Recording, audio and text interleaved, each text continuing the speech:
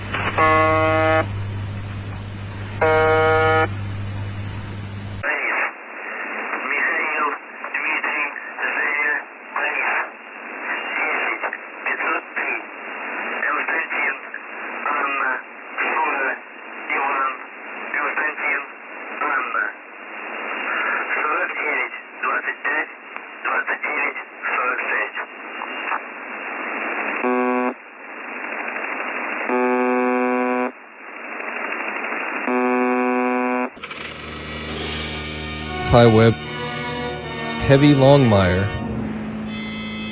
Gustav Mateblanc.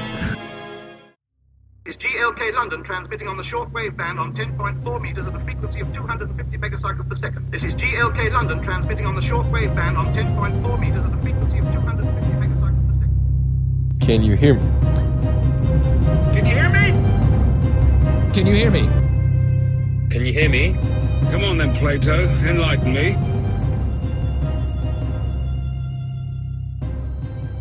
Welcome back to Can You Hear Me? The podcast that's normally three guys talking about stuff. But once again, it's just your old pal Gustav Monteblanc manning that wall, keeping watch. We were unable to get together for a recording session like I had hoped this week. It's just a tough time of year for that sort of thing. So I decided to go ahead and do another City of Gustav. We'll take a break from all the doomsday stuff, although some of y'all did express that you'd like to learn a little bit more about that, and maybe we can revisit that further down the line. But for today, I want to go back to our roots here at City of Gustav and touch on some spy things. A few recent developments got me thinking about a subject that always has intrigued me, so I wanted to dive into that. Now, as you know, espionage and counter-espionage have always been fascinating to me. In the past, I've talked about Russian dirty tricks and assassinations and how the U.S. was spying on North Korea, and that led to the USS Pueblo incident. But today, I'd like to briefly talk about one of the more technical, but equally fascinating, at least to me, methods in the espionage world. And that would be what they call one-time pads. But first, let's do a little background. You know, as we've talked in previous episodes of this podcast, Ty and Heavy and I are born into the last generation of the Cold War. We were in high school when the Berlin Wall came down and the Soviet Union collapsed. And our childhood was, filled full of the Russian specter and nuclear annihilation worries. And the idea of spies was just ingrained into our minds at a very early age, thanks to movies and TV, films like the James Bond movies and old spy shows from the 60s like Man from U.N.C.L.E. or Mission Impossible. These were everywhere for us. They were on reruns. We watched them on videos, VHS tapes. It was just all over the place for us. And those portrayals usually were pretty glamorous and exciting, but with just enough technical geekiness to satisfy nerds like me. Now, Heavy may roll his eyes at this sort of thing, but this is my bread and butter. This is what I grew up thinking about, and the scenes where 007 would meet with Q to get his new spy gadgets were always a high point for any of the James Bond movies. I was very interested to see Jim Phelps and his team on Mission Impossible to see how they would use technology to thwart some evil, fictitious country that they were up against. And while there are all kinds of nifty gadgets in the history of the Cold War and the earlier spy rings before that, sometimes the tools are not so glamorous. And unless you're a cryptography fan, one-time pads may certainly fall into that not so glamorous category. But they were a key method of transmitting secure data from one point to another in the last 100 years. So let's get into what they are.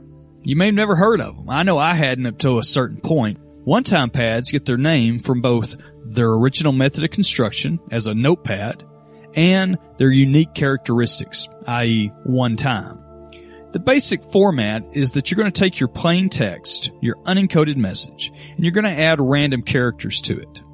Now, you could use true alpha characters like A, B, C, D, and so on, but to make it more complex, cryptographers usually convert it all into numbers.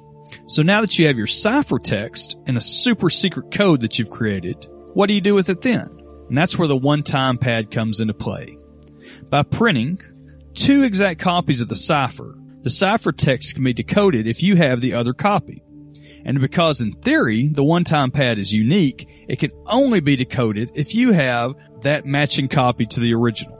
Now with this level of encryption, it doesn't matter how the message is sent. You could send it via radio, telegraph, letter, a classified ad in the newspaper, or modern times electronically via email or social media. As long as the physical security and the true randomness of the 2 versions of the one-time pads are maintained, you have an unbreakable code. The idea behind the cryptography of the one-time pad began to develop in the late 1880s and was further worked on up through World War I. The cryptographers of the era realized the effort involved in making the code and the fact that you still had to deliver it physically to the other person you wanted to communicate with made a single-use item very impractical. Their solution was to print several pages in the form of a notepad. Thus, we get the common name one-time pad. By having multiple pages, random of course, on each page, the participants could keep the secure line of communication open for a length of time. Now, some methods involved identifying the next page to be used at the end of the previous transmission, or simply ripping off the just used page and planning on using the next page of the pad. It's very simple, and it's practical as it worked. Of course, you had to dispose of the previous pages. We'll talk about that a little bit later. Earlier, when I talked about the scenes in James Bond with the gadget whiz Q, I forgot to mention that there were whole teams of real-life Qs making real-life gadgets for their own country's spies.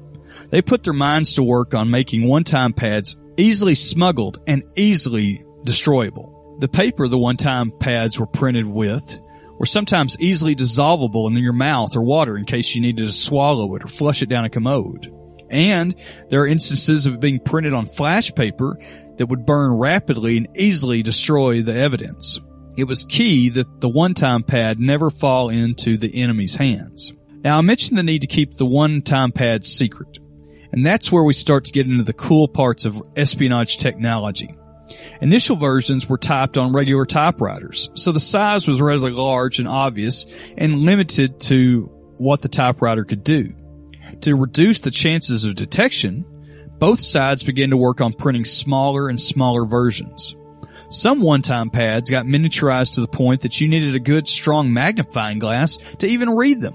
The real-life Qs of the world, not the ones Ian Fleming cooked up, also developed clever ways to smuggle one-time pads to agents deep behind enemy lines. With the smaller size due to the miniaturization of the print, the one-time pads are known to have been smuggled in shaving and grooming kits, hollowed-out batteries, hollow compartments in the heels of shoes, and I've even seen hollowed-out walnuts that had been opened, cleaned, and put back together with one-time pads in them. Supposedly, that was a East German technique. Now, I've been focusing on true spying, field agents out there working with one-time pads, but it wasn't always just relegated to field work. Initially, they were used for diplomatic communications as well between the embassies of the world. But they really came into their own in the Cold War and in the hands of field agents. An operative could be deep in a foreign country, and their handlers could communicate with them without having to have direct contact. I talked a bit about being able to use it in print, but I feel the most fascinating aspect to me is the use of radio, specifically shortwave radio during the Cold War. Two-way radio traffic between an operative and his handler was certainly used. And obviously the United States and the Soviet Union produced the bulk of the spy radio sets that were out there. But both East and West Germans, the British, the Hungarians, the Dutch, the Czech, and the Yugoslavians all produced various versions over the years.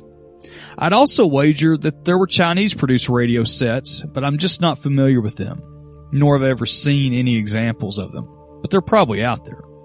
These spy radio sets range from simple early models shortly after World War II to complex models as the technology improved, including things like tape burst transmitters that would allow a high-speed burst of Morse code to be transmitted to limit the chances of detection by radio equipment. Now, depending on where your radio set might be used, the markings might be localized so that they wouldn't create added suspicion if the set was ever discovered. So even though a spy radio set might have been manufactured in East Germany to be used by operatives in the Western Europe, the controls and dials would be printed in English, so if the agent was ever compromised, it wouldn't be a smoking gun. So obviously there's two-way communication going on between field agents and the powers that be. But a far more interesting piece of Cold War spy lore is what people refer to as number stations.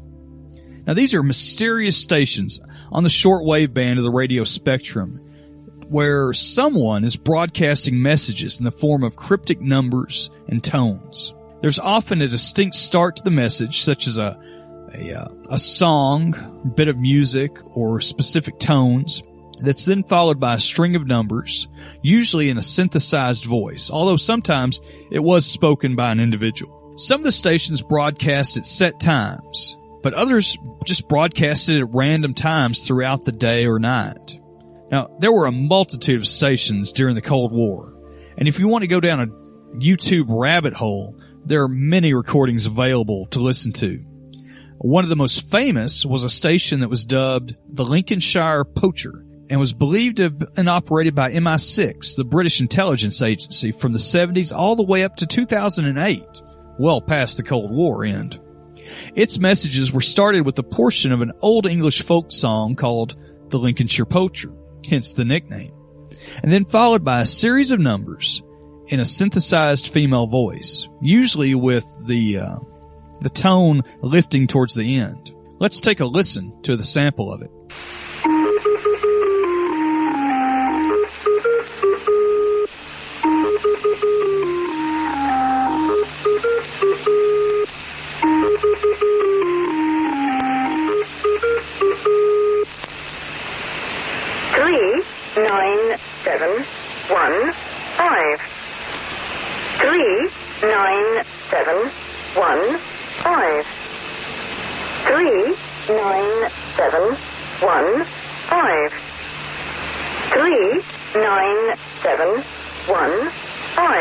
Radio enthusiasts narrowed down the location that the Lincolnshire Poacher was being broadcast from to a British airbase on the island of Cyprus. From there, the signal would have been easily picked up in the Middle East. But that is just one of the many number stations which could be found during the Cold War. Interestingly enough, just because the Soviet Union and Warsaw Pact dissolved in the 90s, not all the number stations went dark. Some continue on to this day. Now, it's presumed that the numeric messages were intended for operatives to use one-time pads with to decipher. Stations like the Lincolnshire Poacher had a set broadcast schedule, while others might be broadcasted as needed. And due to the powerful encryption capability of the one-time pad, there's no way to know if some of these broadcasts were simply decoy messages to create static for the other sides. With the one-time pad and the number stations, field operatives could be instructed of further instructions or meeting places or drop locations with their handlers. It really was the best scheme at the time. In that era, the one-time pads provided a fairly secure means of communication. True randomness had to be maintained. That was the difficulty in World War II era through the computerization of the superpowers. If they used manually generated or hand typed, there was always the chance that a pattern could develop. And if an organization got lazy or even reused the same key again, then their opposite counterparts on the other side had the potential to decipher their messages. Some modern-day cryptographers disagree that the one-time pad, when properly used, was indecipherable unless you have the key. The advances in computational power may prove that correct. And in today's world of encryption, there may really no longer be a need for one-time pads. But that doesn't mean that they're not in use today. They may have moved on to a digital media on thumb drives or CD-ROMs, but they still exist in the 21st century. And number stations are still out there, transmitting to someone waiting for the next message. Again, I'd like to encourage you to check those out on YouTube. I've included a couple of those number station transmissions in our open and our outro, but it's one of those fascinating aspects of the Cold War that lingers on today a little bit, and there's still more questions than there are answers.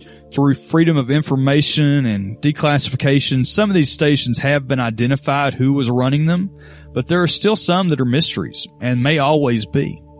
Well, I want to thank you again for joining us.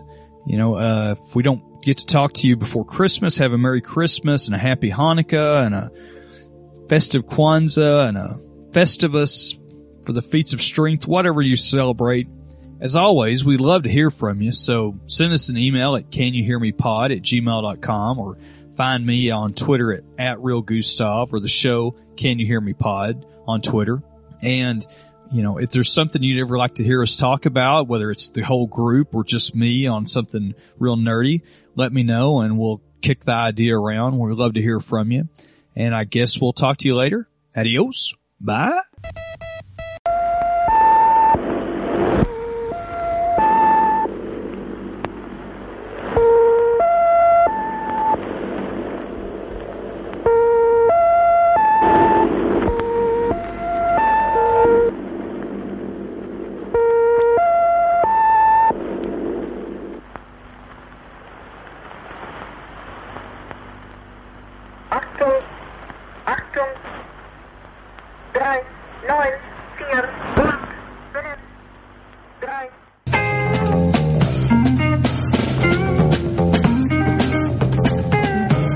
This is a Momoyed.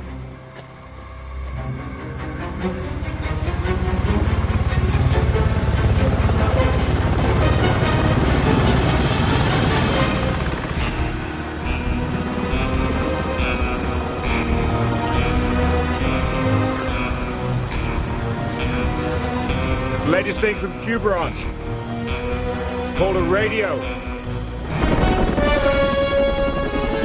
And World Class Championship Wrestling, I'm Bill Mercer with Jay Sally. Good night from Dallas, Texas.